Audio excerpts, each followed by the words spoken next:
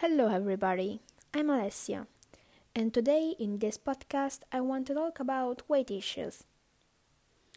This topic is very important for me because nowadays these diseases are most often underestimated because people think it's just a matter of the head or thought. Others instead say it's just a whim or a way to attract attention. But no, there's more to this disease than that. There are many diseases connected to eating disorders, but today I'd like to focus on one in particular, namely anorexia. It's estimated that 7 million people suffer from it in the world, and only 10% of those suffering from these problems ask for help. The latest studies have also shown that in recent years, during COVID, there has been an increase of 13% of teenagers who have been diagnosed with this disease.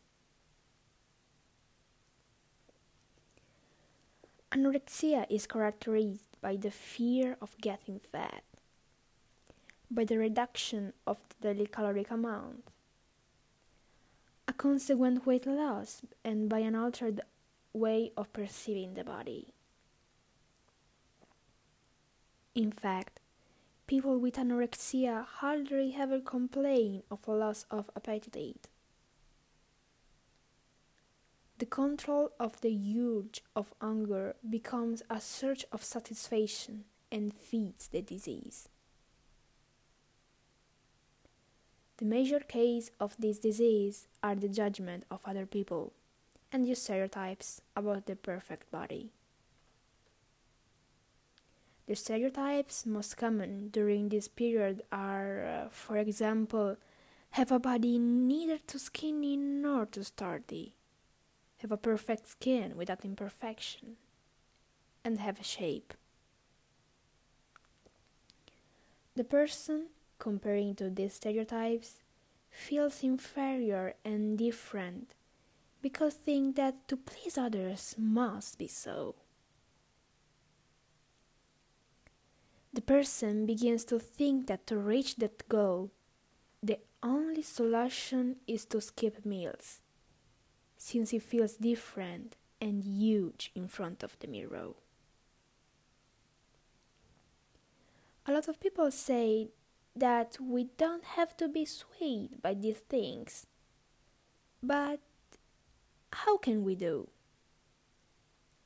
A solution could be, for example, to try with the time to love each of our imperfections, learning to understand that we must not all be equal. Because it's correct to have something different from another person, because that's what makes the world beautiful and what makes us beautiful. The most obvious symptoms of anorexia is definitely weight loss. The body weight achieved is never low enough, so you start to skip meals. You start to exclude food from the diet considered phobic, and you tend to increase the duration and the intensity of exercise. In this first phase of anorexia, there is a state of euphoria, a sense of realness and omnipotence, since the disease seems the only solution to all problems. Over time, however, physical conditions worsen.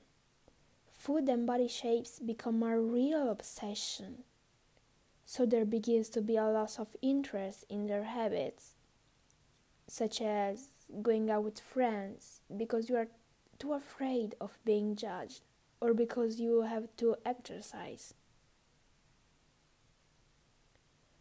Other common symptoms could be mood loss and self-closure, perfectionism, and constant obsessive thinking about food. The consequences of this disease are many. but the most important are the slowing of heart rate. Amenorrhea, which means the absence of menstrual cycle. Osteoporosis, growth delays or impairment, and hypothermia, until even death. But how can we recognize a person who starts to suffer from this disease? Well, one of the warning signs could be the excessive obsession with food. And while eating, the person becomes quieter and extremely concentrated. Start doing intense physical activity, especially after eating something felt by that person very caloric. An excessive weight loss. Avoid situations that are related to the food, such as going out with friends or go to the restaurant. And finally, strong focus on the shape and weight of his body. Many people who have suffered or suffer from these eating disorders talk about a real monster who takes over your mind by making bad decisions that aim only to do evil. They say that this disease, in addition to making bad decisions, drains you. It makes disappear what you really are, making that voice and that thought become stronger by making you think and do only the wrong things. A lot of people say that they don't know how to behave with friends or people who are suffering from this disease. Well, first of all, you don't have to say, "Did you get fat?" or talk about diet to lose weight. But, on the contrary, you can listen, be present in times of difficulty, and be happy for his goals. For the occasion, I have interviewed a girl who has suffered from anorexia. She's 18 years old and was recovered in the hospital of San Raffaele Turro in Milan. We asked her what she had learned during this life path. She answered that she had learned not to believe everything she saw, because she was always based on the photos of other girls on social networks, thus ending up eating this body. She had learned to accept herself as she is, even if sometimes it's very difficult. She also said that we didn't need to become a different person just to please others, because we all have someone who loves us for who we are. The second question was if she thought that a person could fully heal from this disease. She replied that she didn't thought that a person could heal 100%. Some thoughts would remain like some temptations. But the big and very important difference will be that you will be much stronger, so much to ignore the voices, which will be much weaker.